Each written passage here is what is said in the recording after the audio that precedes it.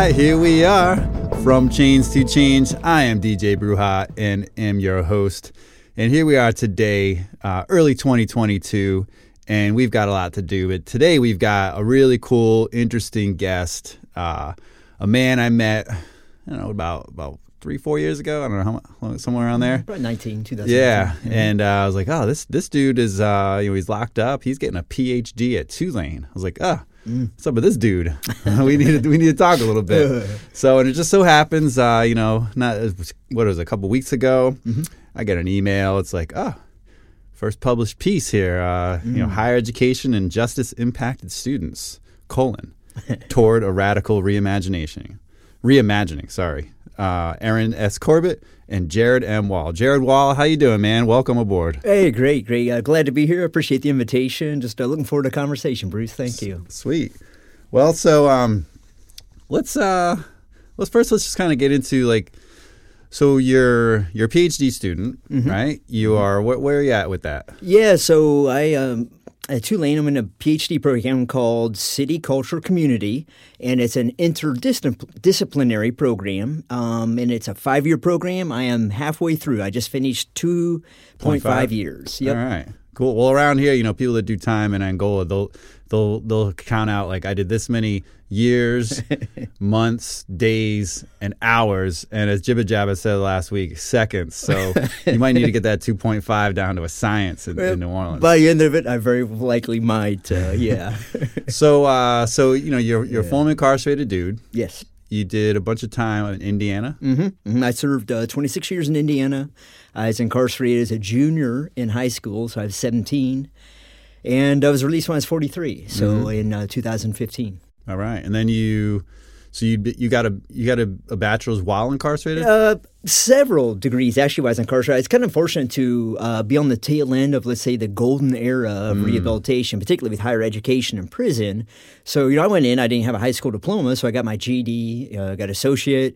Got 2 bachelors, and by the time I walked out, I had a master's. And then one more thing I kind of did then as well that's kind of put me in the higher ed spaces for prison since I've been out. But when I was inside, I ran as a clerk the college program for over 13 years. How many cats were in that program, roughly? Oh, goodness. Well, it varied over the years according to policy and space. And at one point when we were at the largest, we had, oh my goodness, about 164 people. Oh, wow. Then it went back down to about 75, which was a little more manageable, actually, but robust program, on-site program for years through Ball State University, which if anyone's a David Letterman fan, that's his alma mater. Yeah. Wait, Ball State, what, Racers? Ball State? Cardinals. Cardinals, yes, very fearsome mascot. Murray State Racers, I think. my NCAA skill set is waning. But So was that how many folks were in your facility, or that was a statewide situation? No. That was just at it was a maximum security facility where I was at. Started out, it was Indiana Reformatory, later Pendleton Correctional Facility. It was an institution that was about 1,600 people. Wow. They had, Ball State University had sites really throughout the whole state. They kind of are one of the main presences for higher education and prison in Indiana for a long time. That's cool. You don't really hear too much about Ball State. Shout out to Ball State. But, you hear about the Hudson Link up in New York and, a few other, College Community Fellowship now has their own program they're starting out. But like you said, now we're kind of into this golden era that some of us didn't get the benefit from. But, I think with a lot of the work that we do, and as Norris always talks about, with Supreme Court cases, even the person whose case wins doesn't always get the benefit of the win. Oh wow, right. It just helps the next people that come along. Indiana, to put in there, is a little unusual. Okay, so we're dealing with 1994. The Clinton's crime bill actually discontinued the Pell Grant. So many programs throughout the nation were dealing with 95% of the programs just died out, right? And Indiana was unusual in the sense that they continued with state grants. So it wasn't until Mitch Daniels discontinued the state grants for higher education and prison, and that was probably 2012 or so. So Indiana had really from the 94 period all the way through 2012 had really a good presence of college education in prisons. Nice. Must be. We can thank Bobby Knight for that, perhaps. I don't know. So I just before we get into some of the interesting topics that I wanted to talk about from your paper, and we can kind of spin off, of course, in a million ways. But I really need to know, like, in the pantheon of like stars and best or whatever, where does the movie Hoosiers rank? Oh, good gosh! I didn't watch that for so many years. Well, it's interesting just because Hoosiers, basketball is such a tradition in Indiana. Okay, my uncle was a basketball coach. My dad was a basketball coach. I grew up. My grandparents probably knew more about basketball than most people. I mean, I grew up playing, even though I'm like 5'0". Okay. So it's one of the traditions, kind of like football is down here in the South. Well, you got John Williams was did the soundtrack. Hoosiers is one of my favorite movies. I also love the the kind of the redemption story, the coach, the underdog story. I mean, this is something that I think those of us who've been locked up can really can appreciate, and I think your paper actually really touches on this issue of like people having to kind of come up on their own. And so what you did was you looked at like 5 other people's papers basically and kind of consolidated them. Yeah, it was a special issue for the American Behavioral Scientist, and it was on carceral education and also the kind of the pathways to incarceration, the so-called school to prison pipeline. So it was kind of a little bit of both. Yeah, and so I mean, one of the interesting things that I'm probably going to start using, which I guess is the point of writing something, so other people can use it, is this difference between, when people are at risk, right? Yes. And I really liked how, and I guess, I'm behind on the literature perhaps, but this risk objects thing, right? Like you are the risk. Right. And, and we hear this a lot about, they predict how many prison beds to build based on how many whatever, like kids getting free school lunch or, other kinds of metrics where it's like we anticipate you will be a problem. So therefore you're now a risk. Can you want to talk a little about the risk object kind of problem here? It's interesting. For one, a lot of this thinking started with public health. Okay. Like the example in the paper here, it's like, okay, so many times now we aren't treating disease. Instead, we are treating risk. So for the example that we used here, for instance, people, once you cross a certain threshold, then you have to start taking statins. You have things that start working, helping get your cholesterol lower, not because you've had disease at this point, but to prevent what can happen because of that in the future, different heart conditions. So that's one thing when you look at like the sociology of health or public health, they talk about how so much now we're treating prevention, what we're doing is treating risk versus actual disease. Well, unfortunately, this risk assessment has kind of seeped over this thinking into schools, into universities. So there's several factors, however, that are involved. So risk, okay, so they're treating the possibility of something, okay, but this is such a loaded conversation because how are people perceiving risk? How is risk constructed? Okay, and then this is where it gets scary. It's because, okay, what we're finding is this whole school to prison pipeline. Black and brown students are disproportionately getting put on this pathway. It's like auto risk versus their auto risk, exactly. And so we have several things going on here. One is we talk about is adultification, okay, and this is kind of goes back to just really adolescence is kind of a white privilege. Adolescence is allowed for white boys and girls, but yet when it comes to black and brown, it's not, and there's a whole history involved there. But then two, it's like so how that pans out in school is if the white kid ends up making a mistake, it's overlooked, and kids will be kids, right? Yeah, college students as well, right? And college students, as well, right? And then, but yet when it's a black or brown student, then it's like, okay, for one, they are perceived to be older than they are, which means, therefore, they are perceived to have more culpability than a child or adolescent should have. Okay, that's why we have a whole juvenile system, because lesser culpability.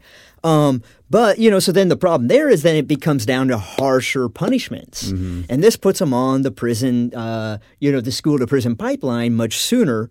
And, so part of it is kind of like the whole insider-outsider psychology, too. One of the things is fundamental attribution error. All that comes down to is for you or those you consider part of your group, you make, excuses according to circumstance. Yeah, well, police officers. It was sketchy. It was dark out. Yeah, how are you supposed to really know? Exactly. You just got to make priorities. Like, you need to get home at night.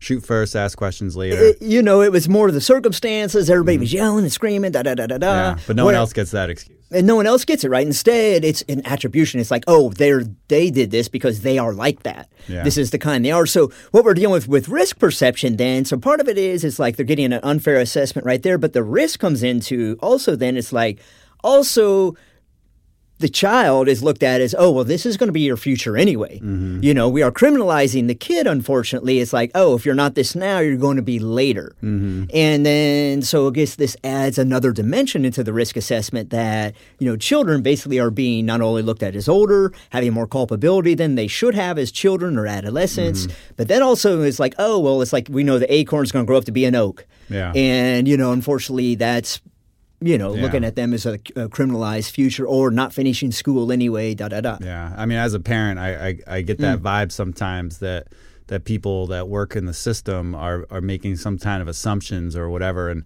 I literally had so someone made an anonymous tip about my daughter being potentially unsupervised. And so then I get this investigation that comes about. And on the paperwork, it says, abuse, neglect, right? So those have like actual definitions. Yeah. Right? So like theoretically you're not investigating like whether I'm like a good parent, bad parent, whether I feed Kira healthy food or not, right? Like it should be like rise to like a certain level, a threshold of investigation, I mean, there's some parents that they're really in a rough spot and therefore the kids are as well. That's not us, right? So she's doing all this investigation and I finally I'm pushing back saying like, what is the what's the definition of neglect here? And she didn't really know it. So here she is working for the system. She's running this investigation. She already spoke with my daughter and didn't even tell me, and says that she has the authority to do so, basically just blanket authority under the law. Wow. And she's fresh on the job, doesn't know the law, and then literally ends up saying that it was, the unsupervised is neglect. And I was like, well, how much unsupervised? She's like, well, over an hour. And I'm like, oh, so if I go on a date, should I get a babysitter to babysit my kid who might also be babysitting someone else's kid because she's over 12 and can babysit? And, if I go to the grocery store, do I need a babysitter? Like, and it's like this, what you're talking about, this like risk thing of just thinking that we can put the super bike helmet / sumo suit around everything and no one will ever get hurt. Bubble wrap, Yeah, let's just bubble wrap our society. And it's like, y'all didn't grow up in the 80s, did you? Yeah. You must have grown up in the 2000s. Well, one thing then how this plays out, and it's for all of us who are formerly incarcerated, trying to come out and be admitted to universities. Okay? So this is a huge situation then with universities, the box. The risk. Risk assessment. Oh my God. You're going to risk our reputation. Yeah. How do you bubble wrap a whole university? So, and this is what they're trying to do ultimately with the felon questions. Well, they literally do conceal all the sexual assaults and like, other like robberies and things that happen amongst their students because they don't want that crime stat to come out that like, oh, there's lots of crime amongst these like 18 to 24-year-old kids getting intoxicated. So exactly. So there's been some great studies that have shown that the universities that actually have the felon box, they have the, it's always, have you ever been kicked out of any institutions? Schools or institutions? Do you have misdemeanor? Do you have felony? And the universities that ask those questions versus the ones that do not have no different crime rates. Yeah. Okay. So here's this huge process they haven't set in for risk assessment, but yet it's making no difference in the total crime rate. So what this tells us is those universities that are accepting formerly incarcerated individuals, it's not the formerly incarcerated individuals that are making a difference in crime rates. Yeah, of course not. And that's one thing that's just so several things going on here. Right. First of all, I think people, when it comes to admissions, they need to recognize that for a non-traditional student who's come through the traditional pathway, so basically a formerly incarcerated student who's jumped through all these extra hoops to basically get in the same seat in front of a admissions committee that a privileged kid has had. Right. That takes a lot of determination. Yeah, they have no appreciation for that. I think Sean Hopwood, really nailed it in Tara Simmons' situation in trying to get barred. As an attorney, wow. and he said, I might be messing this up. Maybe Tara said it for herself, but Sean was like, both of them formerly incarcerated, for those that don't know. And Tara Simmons is now an elected state legislator in the state of Washington.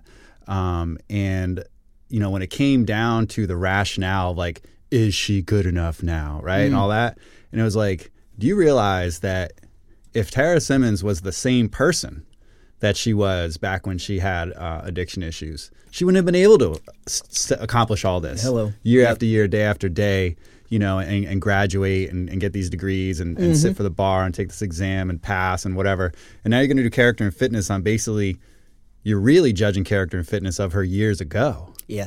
Right? And so each time that we have to explain our past, they're really just like re-judging our past. They're not judging us for who we are now. Yeah, exactly. And it's that's that whole biographic mediation. I love that phrase. I hadn't heard that before. Yeah. And that was I noticed that was Michelle Daniel Jones. Yes. So was she the woman that I'm thinking of who from Indiana? And then she ended up like getting accepted at Harvard or something, and then it got like, pulled, and then she went to NYU, I think. So exactly. So she was accepted at Harvard, and then basically they reneged and withdrew that acceptance. Made a huge deal, front page of the New York Times. You know, Angela Davis reached out to her. Michelle Alexander did. Like over 100 professors at Harvard signed a complaint letter. You know, but then she ended up, she's at NYU right now, should be dissertating right now. Cool. So yeah, she's, again, one of my homies there. We are actually the same academic family in the sense of we had some of the same mentors. So good friend there doing great work. But yeah, and this is the phrase that she's come up with, or, you know, kind of borrowed actually from another person, but using it within the context of college admittance. Yeah. Yeah, and, you know, it's like, and here we are often consulting each other, you know, and then each one teach one of like, well, how do you explain, let's say you had an addiction and, you know, years and years ago, or how do you explain you hurt somebody years and years ago? How do you explain all these different things and like who you are? And I really like how, I don't know if it was Jason Hernandez or someone else was really talking about how we like lift up, like as you were saying, the positives that we have. And I put that in, you know, in a play that I wrote, you know, what, this dude, Old School, talking to New Jack, and New Jack's Guide to the Big House, a book I did, and then we adapted to a play, Voice of the Voiceless. But part of it is like trying to get people to realize the skill set you develop while you're in prison. Wow, a lot of points here. Great. First of all, so basically the one article you're talking about was called Hustle. And part of the hustle is it's basically like instead of always having a deficit model of like, oh, well, those of us who've been incarcerated, we're coming in with these lacks or these stigma against us, which is true, we do, you know. But it was saying, hey, let's look at this from an anti-deficit lens. Yeah. You know, so basically a lot of other people call it strength-based, but this tradition was called anti-deficit model. And so what it comes down to is about like what we're talking about. Part of it is just like, you know, wow, we have a lot of strengths. We have a lot of things we've learned in our life that we can't necessarily put on a resume, but nonetheless have made us competitive, have made us empowered, have made us, you know. So this article Hustle is trying to highlight a lot of these. And it comes more from the Latinx tradition called funds of knowledge, which is just that, hey, there's cultural knowledge that may not be academic, but it's what people have learned from. So this hustle is kind of following that. It's like, oh, well, we had to hustle in our lives, and these same skills of making connections with people, of learning how to find money, you know, which once you get to university, how to find funding, you know, how to find a community, you know. So these are things that people having to grow up learning to hustle had to do. But once I got on university, same skills they used to be able to do it there. Yeah. You know, it's funny when there was, you know, some critique about whether I should be in law school or not, you know, there were some people like wondering if I could handle the stress of law school. And like anyone who knew me, and, you know, I'm outspoken to this day, you know, law school was literally the easiest time of my life. Like the easiest time, like easier than being a toddler, because I was, you know, in foster care and all that kind of stuff, you know, and I had a ball, and you can ask, you know, my homies like Al and Tony and everybody else, you know, and they'd be like, oh yeah, Bruce like was, you know, living it up. Like the level of the hardest part literally was just having my daughter so far away and like having to fly her down, and she couldn't even fly alone at the time. I'd have to fly up. Her mom would like hand her to me in the freaking gate. I'd fly right back. Right. All this stuff that I was doing, on a shoestring. But in the bigger picture, able to take these 0% loans, these zero interest loans. Right. The academia was easy. There was no stress in my mind whatsoever. And part of that's because this was not the hardest thing I've been through. Yeah. There you are. I mean, that's at all. Strength-based. I mean, one thing is they had the same concern with me. When it came to me for my interviews, okay? And this is where actually narratives like Shawshank Redemption, as great a movie as it is done us a disservice because they all think we get out and we're Brooks, know? In the sense that, we can't handle the real, so-called real world. Well, it's pretty real inside. There's a lot of stress that you have to deal with inside, a lot of different hats you have to juggle there, too. I mean, but it's just, again, the misperceptions people have. Yeah.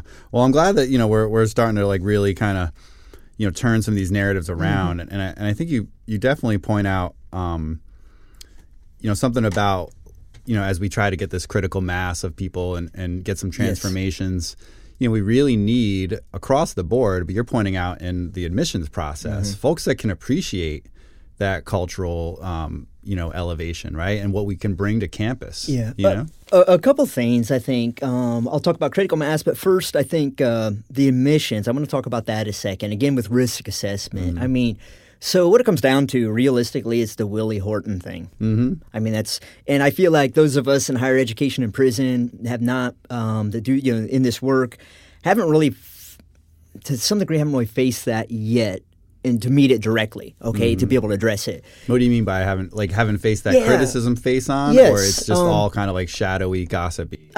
Because we're fighting to try to get to ban the box. We're trying to, but when we're looking at risk assessment, it's the fact that, so for me, as much as I'm talking about Ball State University and much, I had planned for years before my release to get out and go to their counseling psychology PhD program. Again, I received 3 degrees from them inside, ran their program inside for over 13 years. When I got out, they denied me right away. Second year, I thought, they said, wait a year, you just got out. So, hey, okay, what do? I just worked for a year, went back, second year, applied again. They said, denied me again, and they said, we will not review you again.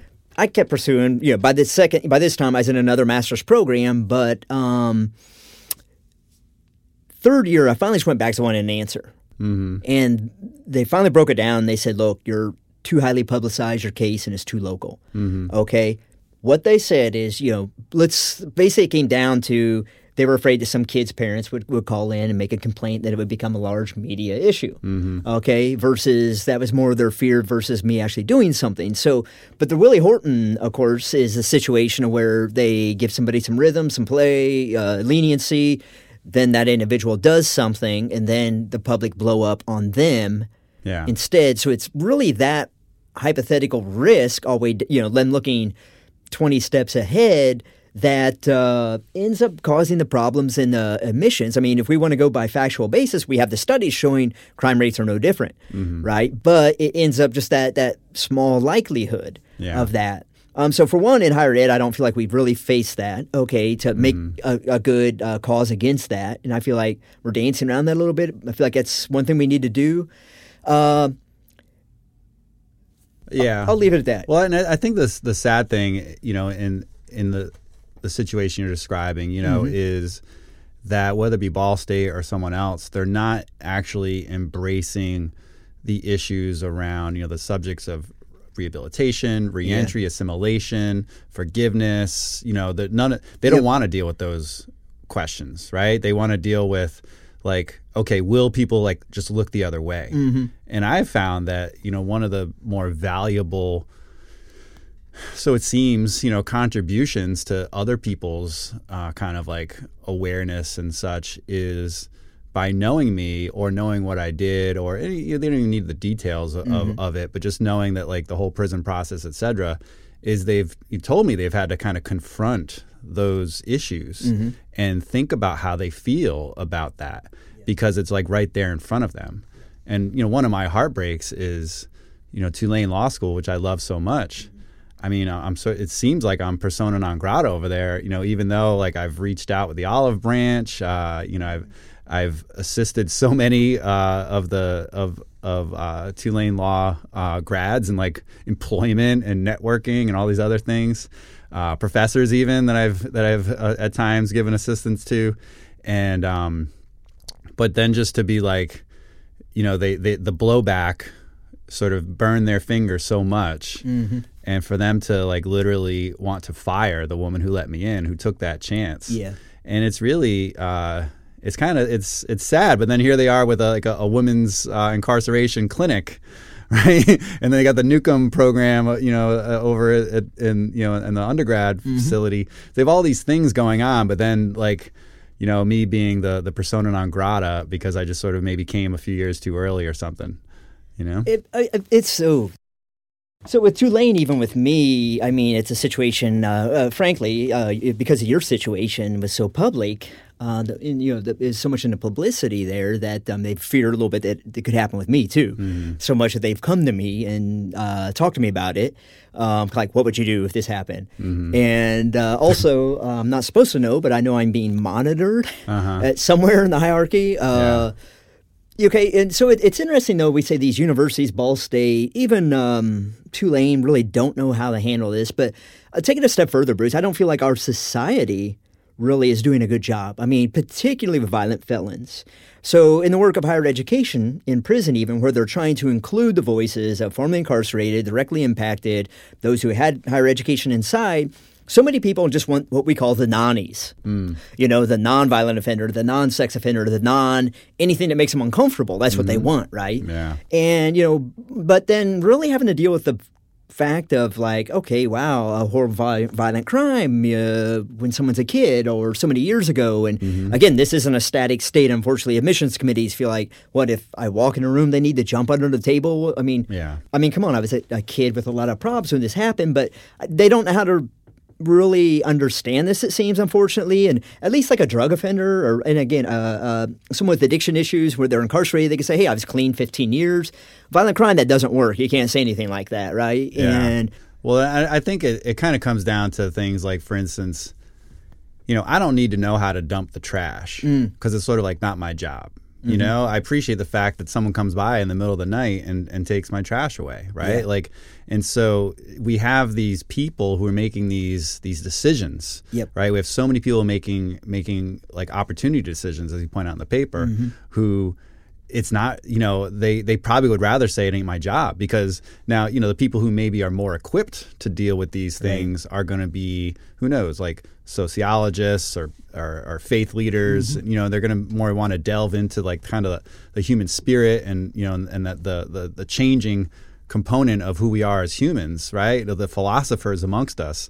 And so you have all these people who would rather just kind of flip the switch, red or black, and but they're making these discretionary decisions, and we see it a lot in housing, we see it in jobs, and we really, the good news is we're moving that frontier, and we really just have to be part of that conversation and keep it moving. It's a great point because those decisions should not be made by most people. A couple examples. So when Ball State was denying me to get in their PhD program, in the meantime, some local community college, University of St. Francis in Fort Wayne, private university, I go there and apply.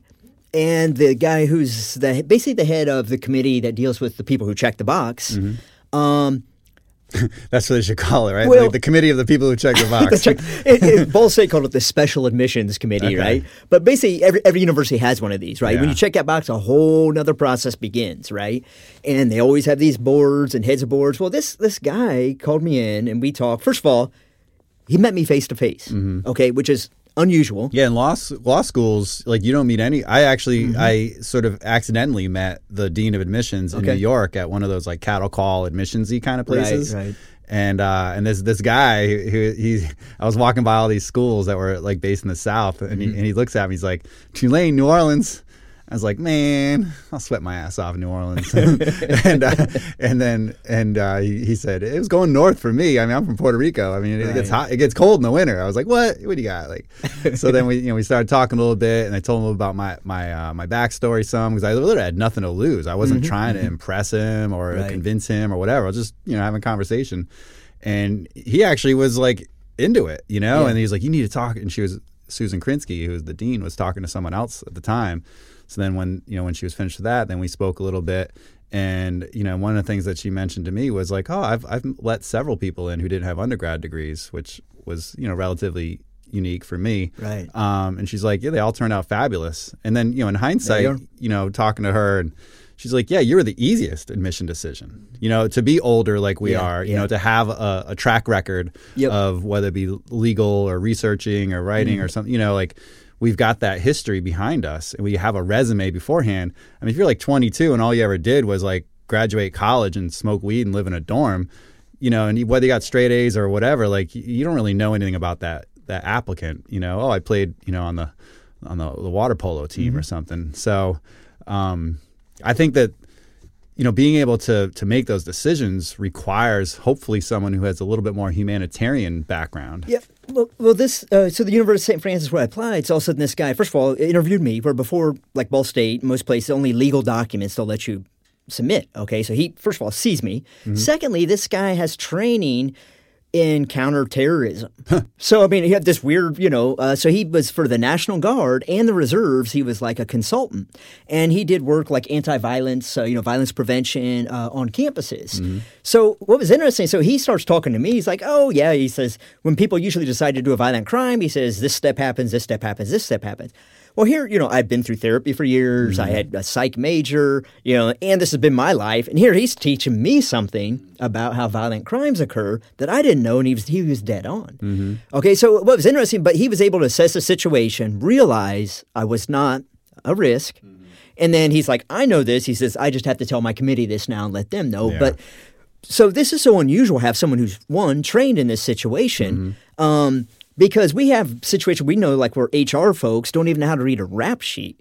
So they don't really know the difference between someone who's been just taken in but yet not charged, or they were acquitted. Or they get 8 different charges for arrests, and they're all sort of like potentials, but it really comes down to like one sort of, you tried to like flex away from the police as they were handcuffing you, and you picked up 8 different charges. 8 different charges. And then they don't get dismissed, but then they're still sitting there. And the HR folks don't know the difference sometimes. And so, you've got the one hand, have people who are trained, then you've got other situations like really down here Louisiana was the first state in the United States where they banned the box for universities, okay, and statewide. And so people have done welcome. work. You're welcome, United States of America. There you are, right? I mean, and others have followed since, right? But honestly, that's why I'm here. Yeah. But it just came down to, so we have people, and the third model I think that maybe to put up is, this is kind of critical mass. So you have different places like NJ Step out on the East Coast. They have formerly incarcerated network, but they have formerly incarcerated individuals on admission decisions for formerly incarcerated. So people are saying the admissions committee is like, hey, we want you to come in and be a consultant and a judge, advocate this situation. Now, kind of in the paper, one of the things we're talking about when we're talking critical mass is California. They had the whole underground scholar system, which is just these huge networks of formerly incarcerated individuals being supportive networks for each other on universities. Yeah, and like New Orleans, we created the first full-on public housing policy for admissions and background checks, and one of the you're welcome, United States of America. One of the components of that policy was actually that the review board shall include a formerly incarcerated person who's a resident, right? Bravo. And so and that happens to be Dolphinette Martin, and all her reports are always like, we review these cases. Of course, part of it was that only so many cases now even trigger the further review. So that was a big part of it. And then secondly, when they do the further review, I think she mentioned at one point maybe just like 1 or 2 people that they did admit, but they also gave them a pathway to admission of like, this is what we'd like to see, right? And so, but it turned, as you can imagine, and whether it be higher education or otherwise, when people get to these gates of opportunity, they've cleared so many hurdles. They put so many things like in place. They've gotten sort of cleaned up and made their 9th appointment or whatever the case may be, you know? And then to get the no then, or in your previous yeses didn't mean anything. The yes of the parole board didn't mean anything. Yes of all your other employers, yes of your undergrad degree, whatever. You just have to keep on getting a new yes as if it's a brand new situation, right. But I think one of the things that you put in there from one of the articles was about how the drug laws, the federal drug laws, reduced high school completion and college enrollment, as we can totally imagine. I mean, it passes the smell test, of course, and then there's data to back that up. But I was curious if anyone has done any more recent studies to show in states that have legalized or even decriminalized marijuana, has that changed educational attainment at all? Not that I know of, Bruce. And I think it's a great question. Send in your research buddies. Yeah, actually, right. I mean, because this assemble. Research of the United States. No, but that, because the thing is, here I am on the Louisiana statewide task force, the regulation of cannabis, right? And these like differences. This one hadn't come up. I just thought of it as I was like reading the paper. Sure. These differences between the legalization states and the non-legalization states. And one of the things we point out is that like no state has like tried to repeal their legalization because it's been such a disaster. Right. But if you can show these other kind of comparative outcomes, and potentially, as we can imagine, my hypothesis would be, well, with fewer marijuana convictions, which is very frequent amongst our late teen people, right? It may result in fewer getting kicked out of schools or losing your financial aid or all these other types of things that send people awry, at that age. Yeah, because for so long too, we had the question on the grant applications, for drug convictions, that was prohibitive. That was, preventing people from getting grants, Coach. And that was preventing education for people. They finally have done away with that question now, right? Yeah. And a lot of people are reading that wrong, too. I remember being locked up and my boy Dre was filling out stuff. Like we were applying to colleges while we were inside and trying to present acceptance letters to the parole board. Okay, I got one. I got one to Rhode Island College. Got denied by every other school I applied to, which is almost like hilarious to think of like, dude, you're in prison, you're applying to college. And it's like, yeah, I'm ready. Like, you have to, right. I did a whole portfolio for Rhode Island School of Design, and I even figured out a way to make the paper the right size, even though I didn't have that size, by creating like a little thing that like folded out the paper. I thought I was being all like, cool and interesting or whatever. But at any rate, but Dre had specific drug charges. So my boy, he actually, he's got a degree now from Brown and Yale Law. Right, but at the time we were just a couple guys making $1 a day. Right, and so we were like reading the law really clearly about financial aid, and the thing that we're able to find was how if you took a drug program, you could override the prohibition, and then we started Transcending Through Education Foundation after we some years after we got out to try to help other people, trying to like interpret some of these little pieces of the law is part of our process, right? And as you can guess, like people would be talking about, oh, once you got a conviction, you can't get financial aid, right? That becomes like word on the street. Yeah, right.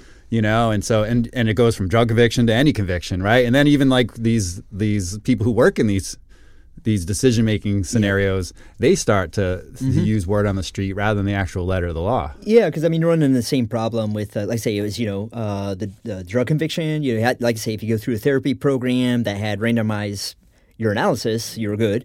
And then the other one that was a big situation was that we still run into problems, but it's you can get around them. Defaulted student loans. Okay, so a lot of people think, that's just really common too. You have a defaulted student loan when you're in, you're hit. Well, no, you're not. If you have to be able to make 6 consecutive payments, and they're not very much, but then then they will put it in default. Then you're eligible because it's in default.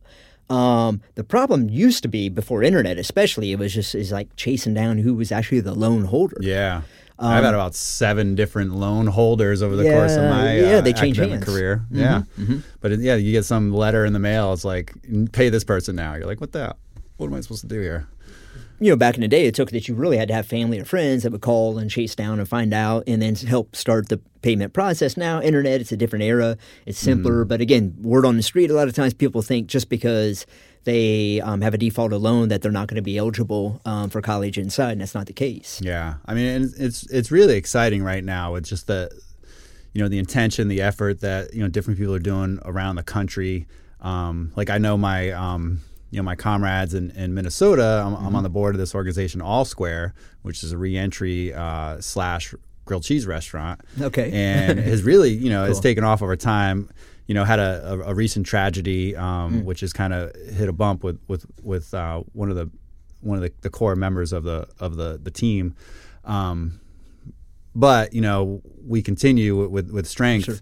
And something that was kind of spun off was this prison to law program, and a partnership with one of the law schools up there to really, and I gave all my 2 or 3 cents I could to like what would help a program really take off. And so Emily Turner and the team like really brought together a lot of different folks to figure out how to do this thing, and what kinds of in-prison presence needs to happen, right? Like how to get an actual degree program on the inside that's not just like kind of a certificate here or there, right? Yep. And how to get professors actually interacting with students and not just some sort of like online bubble test kind of thing.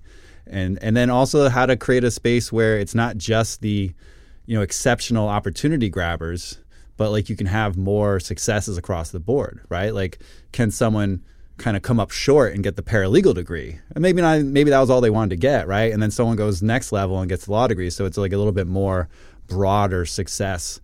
But you made an interesting point, or one of the papers did, about exceptionalism. Yes. And and just how much of that is rooted in opportunity, and not like how many people could have been exceptional if there were more opportunities. I think that's a great point. I mean, so many times, because I'm in a PhD program, or I've had 2 bachelors and 2 masters now, or something. They're like, "Oh my gosh, you're so exceptional. No, I had some exceptional opportunities." Yeah. Okay, and I think if more people have exceptional opportunities, they're going to be exceptional as well. Yeah. One of the big changes that's going on kind of now too, Bruce, you're talking about like having the programs on-site prison programs is after a lot of grassroots advocating, activism for years, the Pell Grant has been reinstated. Okay, so for prison college programs. So get me up to speed. So I know that there was a pilot program at first, but has that been expanded out to like full sort of access, or is it still in this kind of like pilot-y phase? Okay, good question. So first of all, 1994, Pell Grant discontinued. Then under Obama administration, they did what was called Second Chance Pell. So different sites could apply to have the university there get Pell Grant funding for experimental purposes. And what it came down to is they were wanting to gather data. Okay, does this thing work? Well, right? Yes and no. It was. I mean, that's what they had to do. But we've known for 40 freaking years that this works. I mean, you have 68% recidivism rate within the first 3 years. We know you get someone a bachelor degree, it drops down to single digits. Does food stop hunger? Yeah, exactly. It's about that. It's like, and it's so frustrating that those of us doing the work, we've known this. However, really what I feel like the Obama administration was doing, for one, okay, let's get new data sets, to throw to people again for this generation. Hate that shit. But more importantly, it was the foot in the door phenomenon. Okay, let's get federal funding for college education. Let's get a presence through federal funding in prisons again, and then we can expand from there, right? And so I think really it was a brilliant idea. It just had to be done a step at a time, okay? Now, so there was a little backlash, or not backlash, so they wanted to create data, and one of the big gold standards, of course, that all of us doing this work are tired of, but nonetheless it's theirs. Does it reduce recidivism? Okay, does it reduce recidivism? Of course, we know it does, but they had to show that. So, and then what kind of job opportunities did people have afterward? Did they have higher wages, et cetera? So many of the outcomes that they were looking for within the research were post-release outcomes. Therefore, what happened when they're doing Second Chance Pell, no lifers were allowed to be in those programs, and generally long-termers weren't either, okay, because they want post-release data, okay? So it was really more of the private organizations. A shout-out down here to Operation Restoration. I teach at the Louisiana Correctional Institute for Women through the Operation Restoration program, and they have a kind of alliance with Tulane, so it's Tulane tuition through the School of SOPA, School of professional advancement, School of Professional Advancement. Thank you, Dad. Drew blank. I'm like SOPA. That's what it is. It's kind of like their continuing ed branch. And so what they did is like they did not allow that restriction, okay, of long-termers or lifers. So like I'm dealing with a population that's unusually high with long-termers and lifers, which is great. Like I say, shout out to them. But throughout the nation, that was not the case. Yeah. Okay. But again, they were doing this, get the foot in the door, build up data. Well, then it got to be for several years now. Right before COVID, we had amazing momentum. There was an organization called Unlock Higher Ed. All sorts of programs throughout the nation dealing with reentry, dealing with higher education in prison. We're part of this. I mean, all sorts of days on the Hill. I think I went on the Hill 4 times. The Hill. You know, you're somebody when you call it the Hill. Look at you. Well, I mean, but I represented lifers. Several times. Basically, I was raised by lifers. And, and basically, the argument I was making was, they are going to set the tenor for the prison culture. Yeah. For good or bad. That's what a lot of people don't realize. They don't know that stuff, So they're looking at, utility. They're thinking social utility. Well, why should we educate lifers when they're never getting out? What good's that do? Well, you're getting rehabilitation on the cheap. Yeah. Because you're educating lifers who are going to have a ripple effect throughout the whole institution. So it's going to affect other people's, not to mention that every individual should have the right to so-called redemption or rehabilitation, just the right to have the tools to change or to have something positive to do in their life. So what it came down to is right before COVID, we were getting a lot of momentum to get the Pell Grant back. We had bipartisan support, but they were caught up. The Republicans were caught up on 2 points. Lifers and sex offenders. And so I was making the arguments for the lifers, and then Unlock Higher Ed asked me to expand my arguments to regardless of time or crime. So I ended up making the arguments and also for sex offenses. And basically what I came down to is like, okay, wow, so you despise someone so much for their crimes that you're never going to give them the number one proven rehabilitative tool. And then you're going to impute individual level blame for the systemic decision that you made. So if they get out and recidivate, you're going to blame them when you never gave them tools to change. I mean, that's interesting because, when we were, when we were starting our program, TTEF, Transcendental Education Foundation, 3 of us were all locked up in Rhode Island. We all got law degrees. We wanted to just, put our own money in there, right? And give out some scholarships and try to help out, do some mentorships. And it's not a huge program and never like kind of, we never like conceived it as like some big wrap around everything, but it was like a little something. And, but one of the things that we thought about early on was, okay, well, what if one of the people that we give a scholarship to, has a, publicly jarring offense, and what if there's like a write-up in the paper of like TTEF did this, blah blah blah, and so we actually sat down to create a sort of a preemptive sort of press release or whatever, some statement, and basically kind of came up with the same stuff you're talking about, which is, education is a public good and it's a benefit for all, and whether you're someone who killed 7 people and you're sitting in high security on your own, your ability to kind of get beyond where you are is in all of our interests. Yes. And then that person also has impact on whether it be the guards or the people they're locked up with, the mentorship as you're talking about, and here in Louisiana, it's always been the kind of ironic that the reentry court is based on mentorships of people who are locked up in Angola, mostly for life, who will never get another opportunity. We've been on the verge of changing some of that stuff. Same with like the Veterans Court, people would get the mentorship, and the mentors themselves would be and clearly they're just kind of doing it for the love of the game, so to speak. For the love of their common human member, right? And so they want to build a better society, and there's nothing in it for them, and that's just kind of who we are. That's who we become as leaders and mentors and elders and wise people in our community, wherever that community is. So how did your pitch go? Well, put it this way, they have Pell Grant's been it went well. It went well, but I don't want to say my pitch. It ended up they signed into law, which surprised us all, with absolutely no restrictions on time or offense. So despite crime or amount of time. What it came down to is it was a congressman. I don't remember his name. I apologize. He was getting ready to retire. He wanted his legacy to be simplification of the FAFSA, the federal aid application. And one of the points was drug application. Part of it was just simplifying it, fewer questions. And there was rumor that, maybe everything will go through, but we're laughing, scoffing. I mean, nothing works that way. So we're waiting for COVID to kind of die down a little bit and start our, efforts again. Well, I'll be a son of a gun if they didn't sign in Pell Grant, just regardless of time or amount of crime. And so it just came in. And so the latest date that it can be instituted is July 1st, 2023. Okay, so I mean, it is back. Now, where it's at right now is they debated for quite a while whether to do, and there was division in our field, whether to do to do recommendations in the Department of Education or to do negotiated rulemaking. Okay, so what the difference is recommendations means, like it sounds, the Department of Education would just make recommendations on how Pell should be implemented. Okay, doesn't mean DOCs really have to follow them. Doesn't mean that the next administration can do things differently then, too, because that's what they can do under recommendations.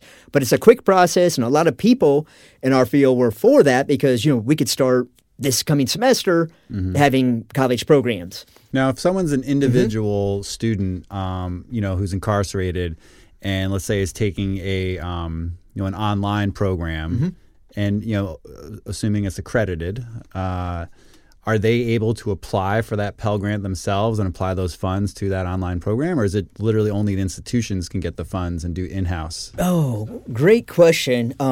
Real quick, they're doing right now the negotiated rulemaking. So some of this is going to be on maybe determined there, Bruce. So, how are they going to implement Pell? Well, they're negotiating the rules right now, and they have formerly incarcerated individuals helping with this on the committee too.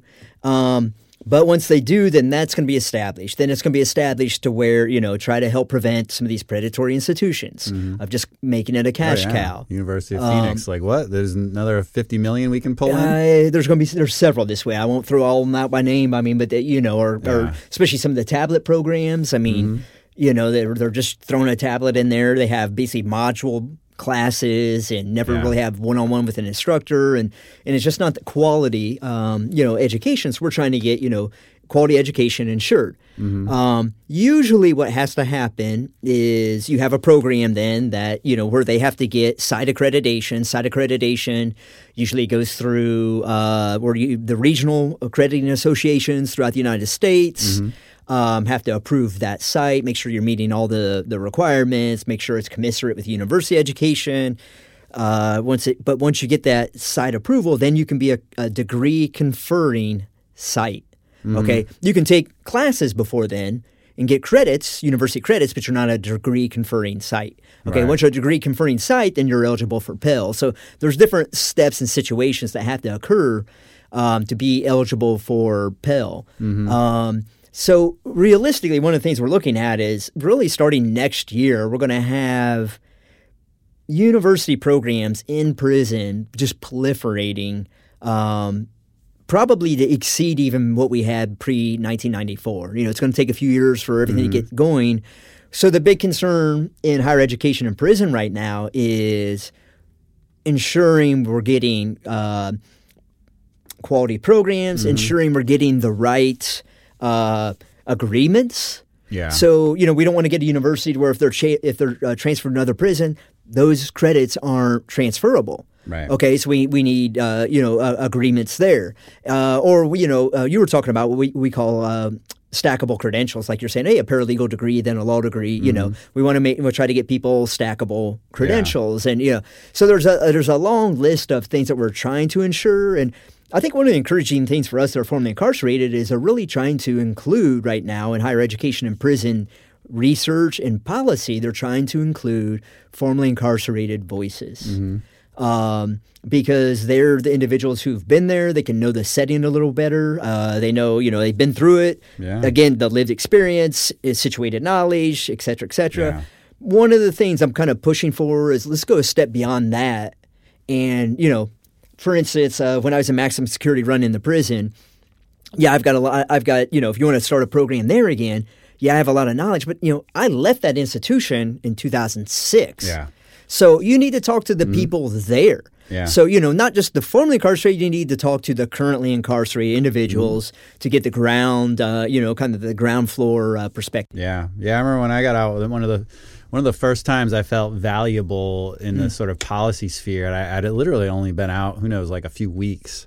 And I was at the State House in a committee hearing, and a legislator like leaned over to an organizer, a person who became my friend Mimi, and was like, what do you think of this bill here? And I think it was about like educational credits, right, or like good time credits, and they were trying to make some change, and she was like, well, hold on, and then she passed it over to me and was like Bruce, will this work? And I was like, and I read it, and I said something to the effect of like, on paper it works, but let me tell you why it doesn't work. There you are. And so then they were like, thank you, and of course I was fresh out, and so I had the the real like how things are actually implemented, and we need that perspective. Yes. And people don't know, they think about, let's say, incarceration, education, and they think of people as like these static folks, and it's like, do you realize how many different cell blocks and securities that someone can go through over the course of like 3, 4, 5 years?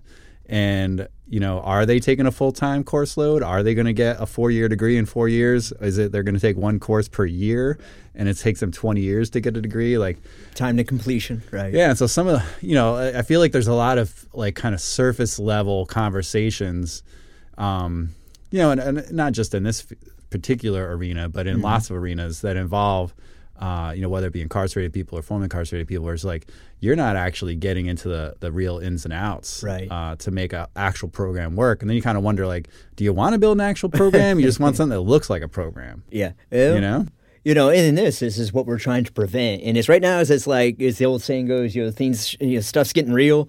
Well, it's that time now. I mean, Pell Grant's back, next year. So it's like you can't do the surface, wanting to make it look like a program. No, it has to be a program, and we have to ensure it's quality program. Yeah. And, I think ideally we can get to a space, when you think about the trajectory of mass incarceration, where we are as a culture, kind of bringing this thing a little bit boomeranging around some, and, the drug prohibition, et cetera. When folks really look at the history of mass incarceration and the extension of slavery and Jim Crow and all of that, and the drug war, as we know, being a domestic control thing, to really right the ship, to create some level of I'm sorry, mea culpa, et cetera, and course correct.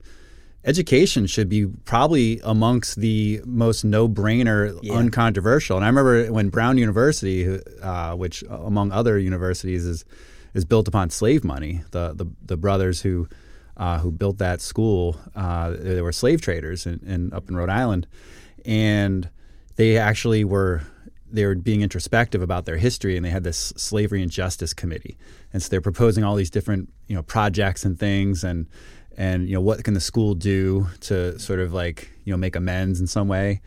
And I had said in this public forum, I was like, hey, how about you start giving out scholarships to incarcerated people and build a pathway from incarceration, and recognize that prison systems are the actual legacy of slavery, and so to undo that you have to be involved in the prison system and undoing the prison system and the impacts. And everybody looked at me like I just giving them a presentation on like chemotherapy or something. They weren't ready for that. Yeah, and I was just kind of like, wow, like you said, they weren't ready for that. And I was like, I was really disappointed, because like here we were in the space of like the Slavery and Justice Committee, and they were just so like, it was at that point in time, it was probably about like 2007 or something like that. Just like way over their head. But to me, it was like the most obvious thing they should do.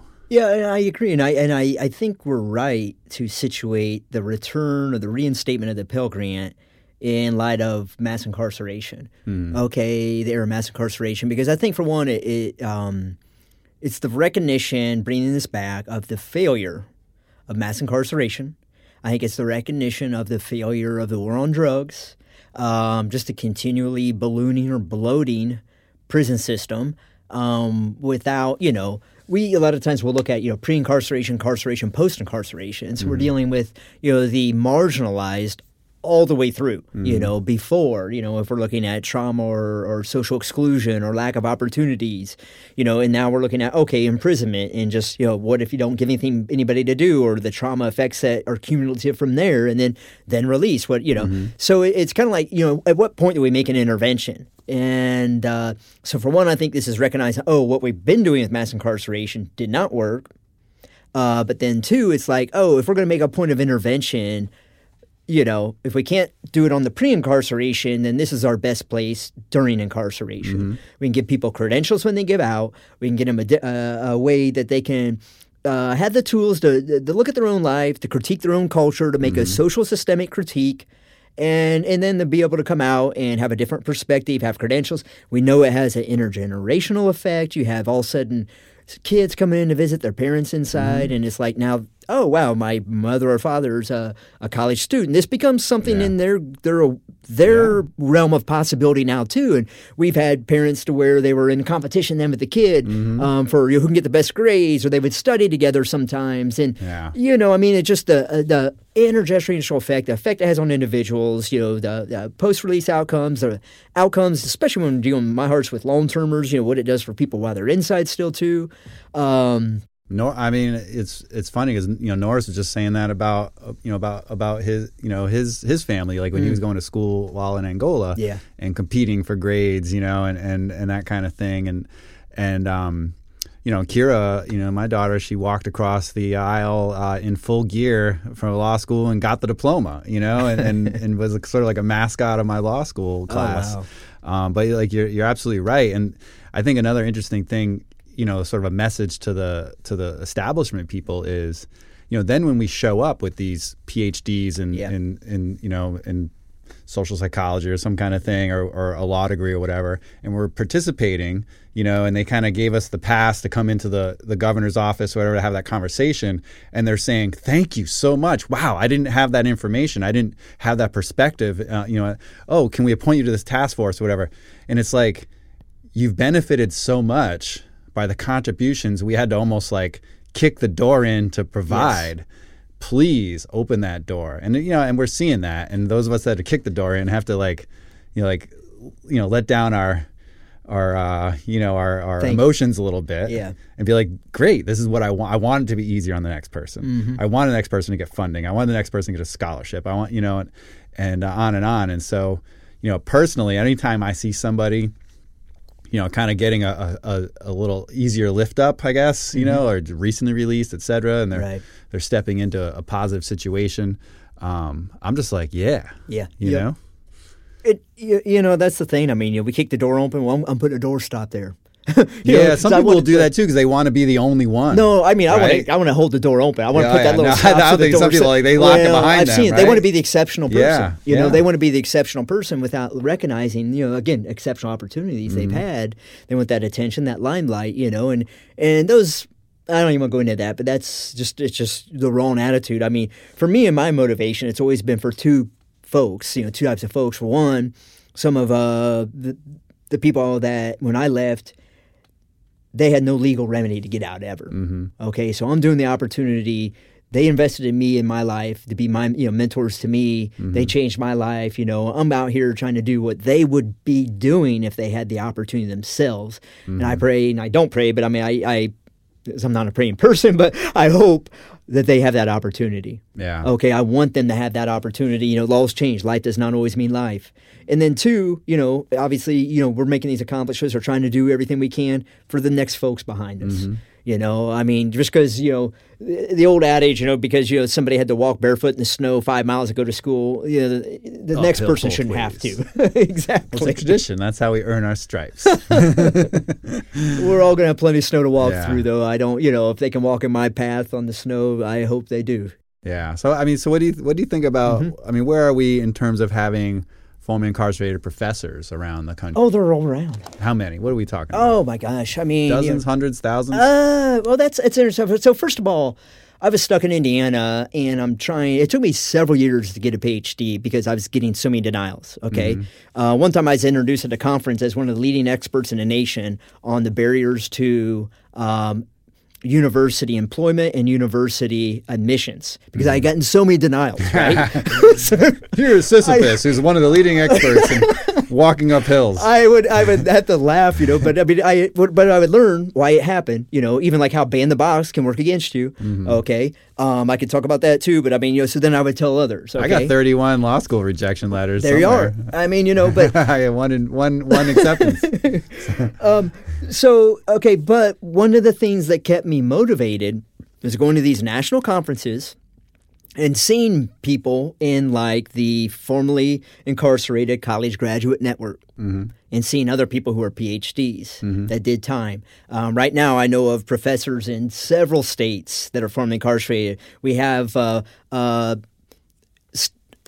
the more highly acclaimed, Stanley Adrees. The prosecutor said when he's 21 that there's no hope. Incorrigible. Judge, give him everything you can. Well, long story short, he got out and became an endocrinologist, researcher at Johns Hopkins. I think I can spell that. Of all places, yeah. And now he's at Howard, on tenure track at Howard University. Nice. Okay. We have another guy, Noel Vest, who's a statistician at Stanford University, postdoc. Pretty nerdy. So yeah, postdoc, and he's basically studying addictions, in psychology, psychological science, working with addictions, and the Chris Beasley, the president, the person who started formerly incarcerated college graduate networks, a professor at Washington University or in Washington State. Yeah. I mean, we again throughout the nation, we're getting more and more individuals who are formerly incarcerated as professors.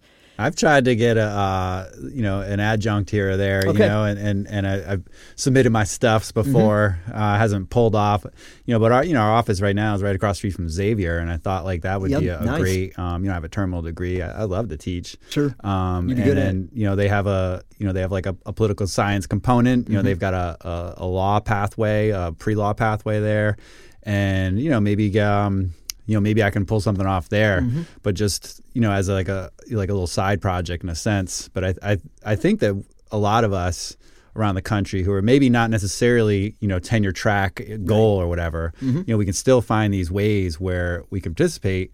But as you point out, it's really about these opportunities. And sometimes, when you get 31 rejection letters, it takes a little something to put in number 32, right? And so, people will tell me all the time, like, "Oh, you should," and it's so funny. I don't think I've ever heard someone say "you should" suggest something that I haven't tried before. Oh wow! Yeah, going all the way back. Sure. Like, "Oh, you should, have an art exhibit in New York. You should, get a book publisher. You should, fill in the blank." And it's like. Right. Yeah. And I always say, you could have a thing for redheads, but if you ask out 100 redheads and they all say no, you might still have a thing for redheads, but you're probably going to stop asking out redheads. Well, I think that's one thing when we talk about the importance of ban the box for undergraduate university admissions. What they found in the research is so many individuals that would get to the point of that question and they would quit. Doing the application. So they wouldn't even turn it in. Because I know where this thing goes. I know where this goes. I don't want to go through getting all the legal documents. I don't want to go through, have to explain my story again. People forget what you have to, or people don't know. Yep. Oh, you should apply for a fill in the blank. And it's like, I could put 4 weekends worth of work in and 80 hours, the emotional labor, and then have my gut ripped out and say that was a waste of your time, or to have to explain it in front of another trial, basically the admissions committee, right? And have their judgment. Folks who don't know anything about the criminal legal system, they don't know much on sociology, and or they pull out some little tidbit of oh, well, you need to go back 15 years and dot an I, and then come back and see us again. And you're like, I don't even know where that I is to dot. Let's tell me about the crime. That was 1989. I was 17 years old. Okay, you really want me? If you have to go, let me try to first of all think if I can really try to put myself back in that mindset. It's so hard to reimagine yourself in that. I mean, I can explain it, but I mean that doesn't really, But it's just so But what it's a dampening effect, though. They call it dampening effect. In other words, people go to the applications, they get to that point, and they just stop. So it's like you're saying, I'm 31 denials. I don't know if I really want that 32nd, right? I mean. Again, to put yourself through that again, it's nice if you can just regurgitate stuff that's already written, throw it out there. But I mean, to put the your heart into that again, that's a lot. I mean, honestly, though, I don't think I could have gotten 32 denials if they all were sort of like these unique applications in a sense. Mm-hmm. And I don't know about other programs, but like the law school process, you can kind of like upload your recommendations, upload some standard things, right? Mm-hmm. And then, each one will have some unique elements, like maybe a unique essay or a couple unique questions. Did you have to do a Common App? There's like a thing you put together, and and there were a few that like didn't use that. They had a very unique, and it's like, okay, well, hey, Yale Law School, I'm gonna go the extra mile. I'm gonna write 8 different essays for that thing. Like why not? Because I felt like I only have one opportunity to apply to Harvard Law School, Stanford Law School, Michigan Law School, Tulane Law School, you name it. I applied to all of them, and so. But if not for those common components, I definitely couldn't have done all those applications. And you know what? And if I didn't do all those applications, I probably would not be sitting here with a law degree. Absolutely. Yeah, I mean, I wouldn't be in a PhD program. A couple things. One, if I hadn't put in all sorts of applications. But two, it was, for me, networking nationally. One of the things about getting so many denials is you build up a lot of allies. Because it got to be people felt I was supposed to be hired at Auburn University and went down there. They wanted to hire me for their prison college program. I mean, I was packed. I had signed a year lease and they reneged on me. They last minute, denied it. But then the individuals there that were dealing with the prison program, I was going to be working with the prison program, taking graduate credits kind of until I could get admitted in graduate school. Really neat situation they had arranged.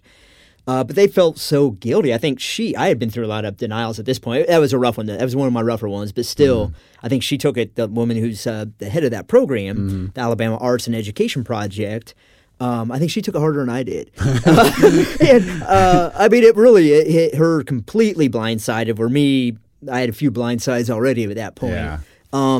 But her and others started passing word around and advocating. So people down here, Annie Phoenix, used to be Annie Freitas, contacted me when I was in Indiana, and we had met at conferences, but I mean, we weren't close or anything. And she's like, hey, here's the work we've done, Ban the Box. I think you can get in down here. Yeah. I had gotten so many denials at that point. I'm like, whatever, right? I'm tired of hearing this. Even where people have Ban the Box doesn't always work either, right? And so I got denied in California when they had Ban the Box. But this, my homie, Michelle Jones Daniel, basically she's like, Jared, she says she can help you get in. Let's find out, you know?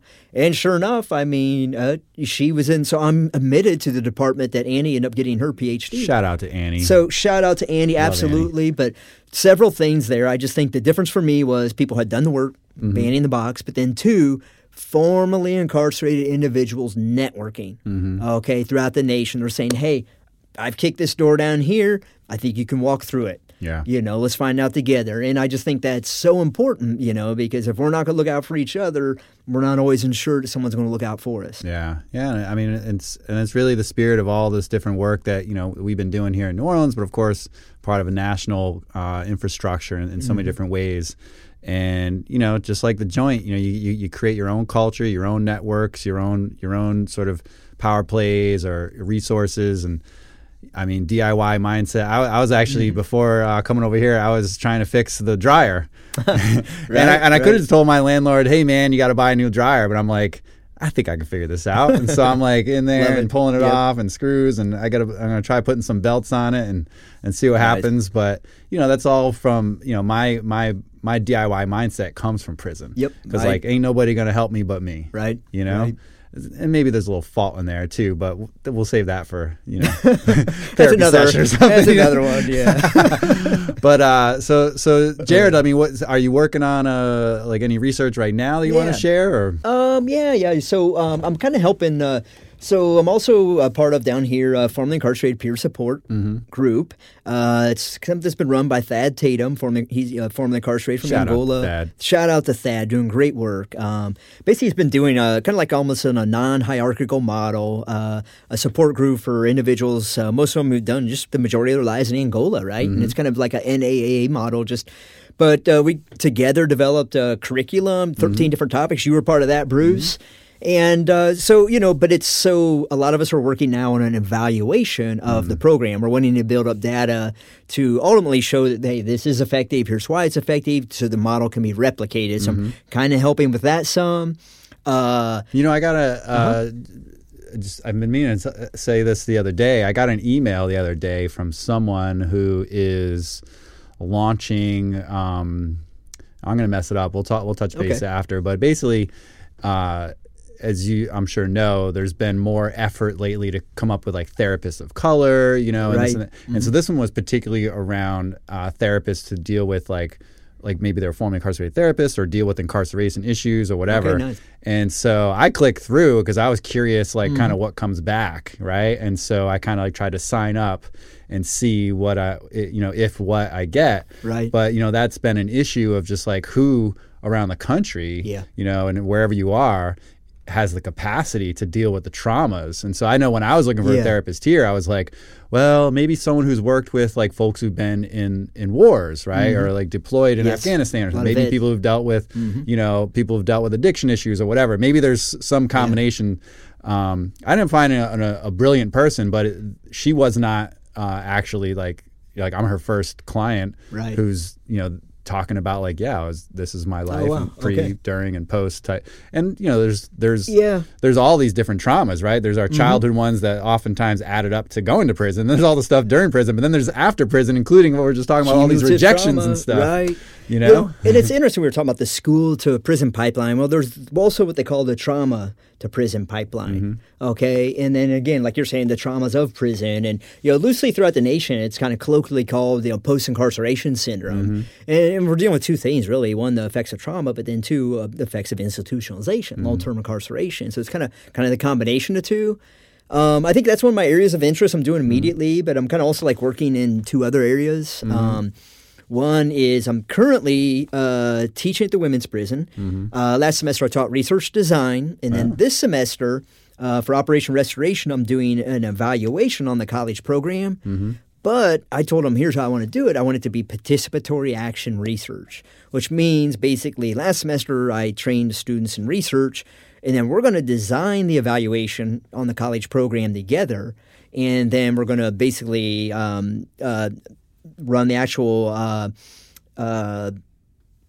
it's going to have to be surveys versus interviews because of COVID, and then we're going to analyze the data together and then write it up together. So that's what participatory action research, again, the whole nothing without us, about us without us. And it's just recognizing that, that they're going to have insights and that an outsider, me being a male, me having done my time in the North, that I'm not necessarily going to have, even though I'm formerly incarcerated. And then two, it just respects them as knowledge producers, respects them as gives them an opportunity also as a student to actually, hey, let's use what you're learning now together. Create something. So I'm in the middle of that. So participatory action program evaluation. And then the other thing I'm looking at is kind of a project that I've been working on for a while now is just the disparity between worker wage and student wage for people inside. So what we run into is we just run into problems of enrollment and retention. So basically people just find that they can't live on a student wage, and so they don't start college. Or they so you're talking about incarcerated people. Incarcerated, Wait, so there is a student wage? Because we never had a student wage. Now, there's a lot of places do a lot, and some don't. And what's interesting, if they don't, then a lot of times it makes it more equitable where it's not a situation, right? But if they do, what they end up doing a lot of times is the lowest wage ends up being student wage. Then if you're a worker for the institution, you make higher, or if they have an industry jobs, then you even make more. So then people are put into, here, again, points of intervention. We have this opportunity while people are incarcerated to make this college intervention, but if we're putting this situation in where people they don't have money, they don't have anyone who helps them, they don't want to have to go with the illegal route and hustle. Well, a lot of times we're never going to give them that opportunity to have this college education because they're going to go work in, worker wage jobs. Plates. And again, you can say, well, they should get skin in the game, sacrificed, yada, yada, yada. But no, I mean, we're wanting to reach as many people as we can. Well, and also, a lot of people. It needs to be equitable. Right. I mean, people might not think about the difference between having $25 a month for all your sort of extra supplies and having $90 a month for all your extra supplies. And, as somebody who often was unemployable on the inside because I was usually on somebody's shit list. But, I would have to, I'd be like broke. I'd turn to my homie. I'd be like, yo, man, like we got to get some business here, or because I might do somebody's like legal work or some portraits or whatever. Like, give me some portrait work, and so he'd go hustle it up, and then, but we'd always seem to be broke at the same time, but $30 a month goes a long way. Makes a huge difference. Versus like $0 a month, and and there's this assumption that everyone's got this mother on the outside who puts money on your books, but as we know, I mean, that's realistically maybe like a third of the folks, got that. And even the folks who have that, I mean, all of a sudden it's like, oh, well, then mom has to take in a nephew. And so, the funds are no longer available. And it's a matter of equity we run into. And I don't know, Bruce. So are you looking at some particular institutions, or are you just still at the kind of right now? I'm on the Mm-hmm. conceptualization of it. I mean, I ran into that running the college program. Mm-hmm. Is I think one of the reasons I know this, right, is I ran into this being the issue Mm-hmm. where I would go through all the work in high school transcripts, get people admitted, then they wouldn't start, right? Yeah. Or in the summers, then we would lose students, and maybe they come back, maybe they wouldn't, right? And again, getting the voices on the ground of people there. So they have some places that have done like pilot studies, focus group, before they started the college program. Guess what issue came up? It's like, hey, if we become college students, we're going to lose on the worker wage. So they came up with the solution versus starting a program, then later have to fix the problems they create. Okay, abolitionist principle there. Why create something we'll have to fix later? But so what they did is they, like some places, started incentive pay. And what it came down to is, okay, so again, we don't want to give somebody something free, so it came down to if they paid them a little extra by attendance and then by GPA at the end of the semester. So weekly attendance, they would get, some extra money, and then by GPA. So again, what it came down to, incentive pay for people being in college that kept them in there, secured them as students versus leaving the student wage to go get a workforce wage. Yeah, and it's like, I mean, let's be real. Like, nobody is going to go through all the hassle just for the $1 a day. You know what I mean? Like, they want to do it, but they also just want to be able to survive, and they have to make these tough rock and a hard place type choices. Exactly. Yep. Well, dude, I definitely encourage you to keep working with these incarcerated folks to become researchers, because I'm going to keep working trying to create some jobs for people, because I definitely could use some support. I'm working on a few different projects right now with some different people. I'm really blessed to have researchers who want to work with us and can nerd out, and got some IRBs in place. I'm actually doing a research project on IRBs. So get ready for that. I'd like to hear about that, actually. Oh, yeah. Well, so as you know, like an institutional review board, when you do human subjects research, every IRB that does research around prisoners needs to have a prisoner advocate, right? And so now, not every research institution is doing stuff around prisons, but we do know that it exists, and there's certainly hundreds of places that are approving this. How many of those prisoner advocates are actually sort of like legitimate prisoner advocates? How many of them are formerly incarcerated? How many of them, whatever, maybe teach the class once upon a time, or maybe they're the ones. Yeah, they might be the art teacher or whatever, or they may be a professor who, whatever, at one point did a project on prisons, in the 70s or something. And so trying to figure out whether or not the people who are fulfilling these roles are actually fulfilling the charge that's in the federal law, which, for folks that don't know, the basis of federal law around human subject research comes out of the Nuremberg trials, comes out of the experience of Nazi Germany and other nations that have terrible, histories that are now, including this country, right, and doing experiments on whether it be the Tuskegee Airmen or people in prison. So there's lots of terrible histories, and some things, as we know, right, in Arkansas now, they did experiments on ivermectin with people, like, does it work or not, and COVID. And so there's lots of things that folks have been trying to evade in terms of like research. They call it like a program instead, and it's like, this is human subject research. Right now, in like New Orleans public schools, the children are in a research protocol, and people don't even know it. So they're able to get free testing. The kids, I know this as a parent of a public school kid, and as someone who's on an IRB who also reads fine print and all that. So they're doing this thing called pooled testing, which makes sense, right? Like where we need to go, whether it be employers or families, like, can we test our whole family, right? Oh, I'm going to buy the pool test. Okay, well, there's 3 of us, 2 of us, 5 of us, whatever. But at some point, the pool's too big, right? Like Tulane could not do a pool test and then submit it to a lab. Like, here's 3,000 samples, right? It's going to get watered down. You're going to have too many like false positives and negatives or whatever. And so they're doing pool testing amongst the schools, which might be a good thing. I don't know, right? And how big is the pools? I don't know. Is it literally just like one classroom of kids, like for a pool? Because basically, if you get a positive of, let's say, these 20 kids, right, then you then go back and do individuals, right? And so theoretically, and again, I didn't review this, or I don't know who. I've been trying to get a hold of the Department of Health. They said they were going to call me back, did not. Right. Theoretically, they're going to have enough sample to then do the individual ones after. But even as my own daughter pointed out when we were just casually saying it, is like, well, people will get a negative test and think that they're good. But maybe it just got watered down so much, the whole pool is negative. But meanwhile, someone in there is positive. And then they're going to go passing around and stuff with their negative sort of result. You'd have to look in and see if that water down is really a concept or not. I mean, they can test literally sewage water to determine if there's presence of COVID, right? Well, all I know is from what I read, and again, like all I'm saying is, but that's from a vulnerable populations advocacy point, you have children involved who can't have their own level of consent. You have parents of people who are the parents of these children who should be given consent for them. And some have literacy issues. Some maybe have language issues. So was that presented in multiple languages? I didn't see it in multiple languages. Was there should be someone who you can contact more. There was not. Right? So I'm doing all this like back end research. You should be getting an explanation when you're asking questions. And if I can't get the answers as someone who has a law degree who's on an IRB, then what about just like, regular old so-and-so who's just like, oh, it's free testing. And you literally was in the fine print, this pool testing thing. Wow. I'd never heard of pool testing until I read it. And, it is an experimental thing that it says in there. Now, granted, it does say they may be given a pool test. Okay.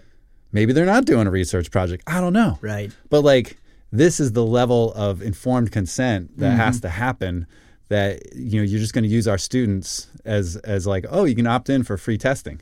Yeah, and they wouldn't do that to like some upper class prep schools or whatever. They do it with the children in these charter schools, these public schools. New Orleans, a city like ours that that gets the shitty end of the stick for generations.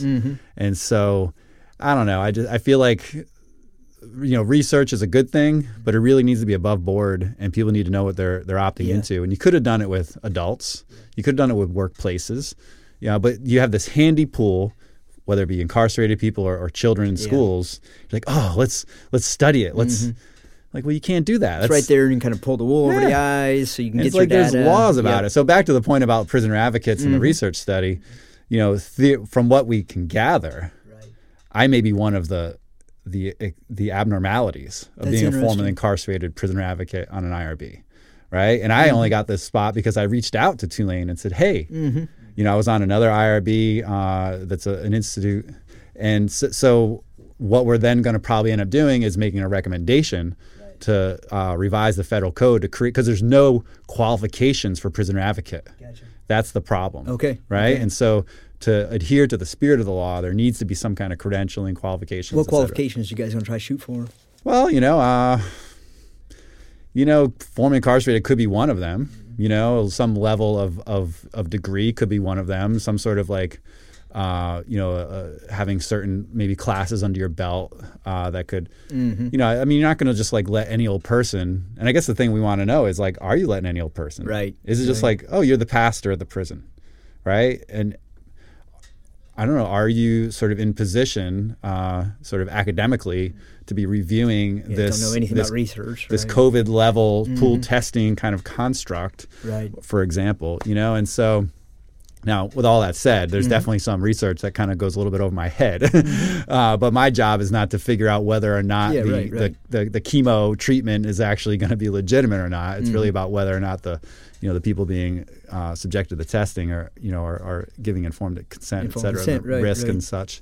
So I don't know. So I think the credentials could be even, they could still be I think, vague perhaps, but point to the fact that there needs to be some sort of legitimacy to what gives you the right to sort of like be this advocate. Yeah. And for example, like, under the law, when you're filing a class action or something, you can do things like organizational standing, right? Because like to file a lawsuit, you got to be like individually harmed. And a classic example would be like Roe v. Wade. Yeah, now, if you have a situation where the plaintiff will always be mooted out, right? A pregnancy is only going to last so many months, right? And so the lawsuit would be like, oh, sorry, ma'am, you're not pregnant anymore, and someone have to file over.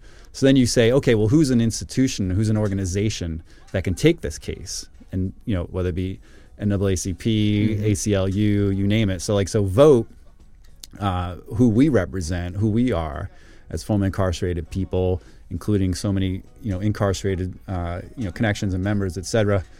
We're in position to be able to make a claim, to have organizational standing on issues that maybe, for instance, people on probation might like cycle in and out.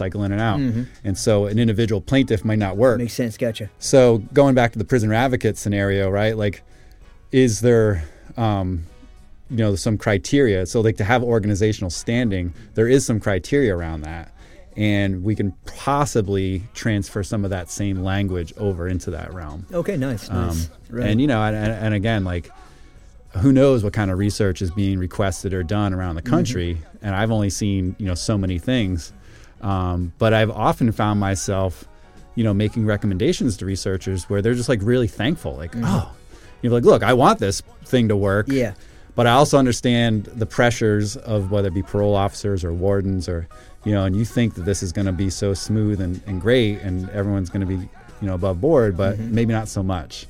And also you might want people to admit things that might come back to haunt them at the parole board, for instance. Right. So like, let's handle that with care. And so, so it's been really, a great opportunity that I don't always get a chance to engage in because not, so few things really are that prison research. But I think if we had folks around the country that are representing in this level, we really would be up in our game and really stopping, the potential horror stories that do happen. So that's something that I've been working on with along with Ashley and Andrea with our research team around healthcare in prisons and jails. Just a little side idea that we had. But I think to me that's also just something like when you're around good people, smart people, and you've got like a mixture of ideas, you can take on all these different little projects, kind of piecemeal, one thing's on the back burner, front burner, side burner. Right. And the cumulative effect, a lot of good can be done. So cool. Well, dude, nice. I am so glad that you came through. Thank you. We could touch on so many nerdy topics, and I feel like I could talk to you for days, and I definitely want to have you back. But keep doing what you're doing, man. Thank you. And really appreciate it.